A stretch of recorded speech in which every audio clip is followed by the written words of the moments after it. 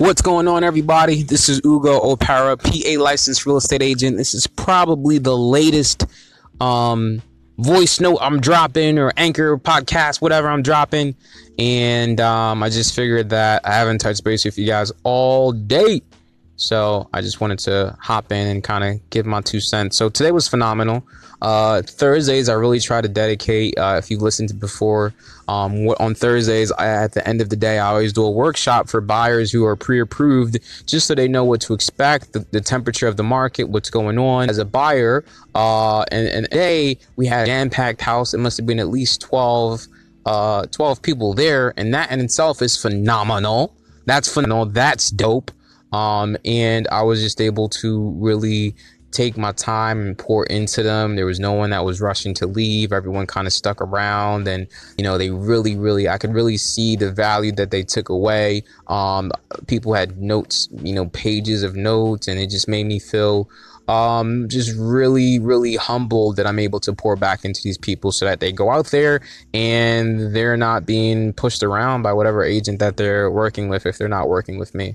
And I love that. Really happy about that. I feel like I'm preparing them for success. I feel like I'm preparing them for success. And it's to the point where buyers will bring their agent just to hear me prep them for and I think that's crazy. For me, I think that's crazy. Not too sure how I feel about it, because now I'm really training my competition, but whatever. Let them be great, right? I'm gonna still get mine. It is what it is. But just a breakdown of my day. I don't remember if I did a podcast or not, but woke up hella late. And I did not go to the gym, which really, first appointment was 11 o'clock. I was meeting with a buyer that was just pre-approved. We looked at a property where the basement was phenomenal. It was a type of basement where you had access to the back of the house, and there was a laundry area that you can very easily convert into a kitchen. There was a full bath in there, and it was a decent enough space where it could legit be a suite studio. And we already knew that, man, we could really rent this out for $600, $650, all utilities included, as a studio. And we already knew that the mortgage on something like that wasn't going to be more than $850. So about the basement, but then we ended up not liking anything else about the house. So that didn't work out too well. And that was about it. Then I had a 1 o'clock appointment with a guy that was looking to buy a house, and I wanted to prep him and get him ready. He actually came to the workshop I had last time, but for whatever reason, he missed a very crucial point. And one of the things that you need to buy a property, or for the lender to actually approve your mortgage, is you have to have stable income. And he didn't have stable income, but I was really, when I say everything happens for a reason, I understood why he was put in front of me at that point in time. Because as he was talking to me, from a minute of conversating with him, I just felt negative energy. And what was happening is that this guy was a felon. You know what I mean? I think he was selling drugs at one point in time in his life, maybe 12 years ago. And that, he did jail time or whatever, and he got labeled as a felon. And he was carrying that as a clutch, as a crippling feature of something that defined him, as opposed to looking at it as something where that was the past. That was a past habit. That wasn't something that was a part of my DNA. That was just a habit I exhibited at one point in time. So I really just talked to him. I told him, look, man, you got to let that go. And I told him, yo, you got to wear that as a badge of honor. Not to say that it's a good thing that he's a felon, but what he's trying to do is to overcome something where I think in the city of Philadelphia, multiple people are trying to overcome it. You did something silly in the past, you got slapped as a felon, and now you're coming out, it's 10 years later, 12 years later, and you're trying to, you're a new person, more mature, a new script, but people are still defining you by something that happened in the past. And everywhere you go, people are pulling that record up and they're holding it against you. And now, how do you fight against that? How do you go against the odds and rebuild yourself, rebrand yourself, and become successful, despite the fact that most people aren't going to give you a chance because of something that you did in your past? How do you fix that? How do you fight that? What can you do to give yourself a positive mental attitude as you go against that rejection day in, day in, day? Because he told me he tried to be a real estate agent, and believe it or not, brokerages are sedity. It's brokerages that I know, and he was telling me that he had to shop around because most brokerages kept turning him down because he had a criminal record. Oh, I know. Real estate, clean, polished, career where like they don't want, certain brokerages don't want just anyone to be part of their organization. They're really picky about who they go on there. So I understand his flight. But again, I haven't walked the day in his shoes, and I felt like, you know, that was a beautiful story that he could tell, and that could be his platform, because I know so many people are going to resonate with his flight.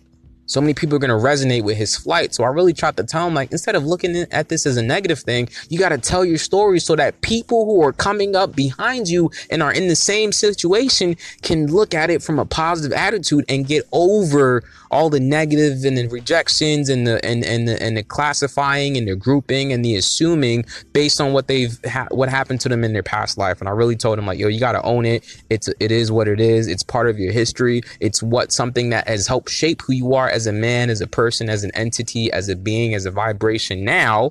And you just got to tell your story as you fight to overcome it and have people look at you the way you look at it.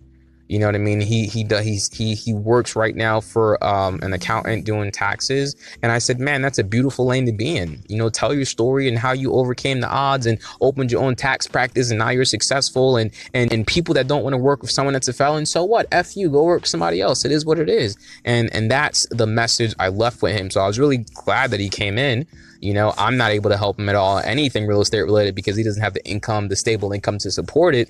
But, you know, I had a friend who actually owns a tax practice. I connected those two, and now I'm hoping that something beautiful comes out of that. And I really hope he takes my message, tells his story, and let that be something let that be his banner, his calling. Let him stand on a platform and yell from the top of the lungs, this is who I am. Here's what I've done in the past. However, here's who I am now.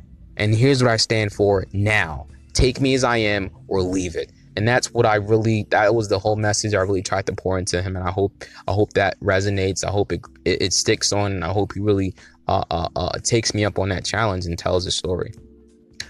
So that was my 1 o'clock appointment. Then I had a 3 o'clock. And then for the rest of the day, I really just kind of tried to get my ducks in a row. We had a couple offers that we put in, following up on those offers. You know, Friday, Saturday, Sunday are hectic days, where I really took the day to try to plan out for my Friday, Saturday, Sunday.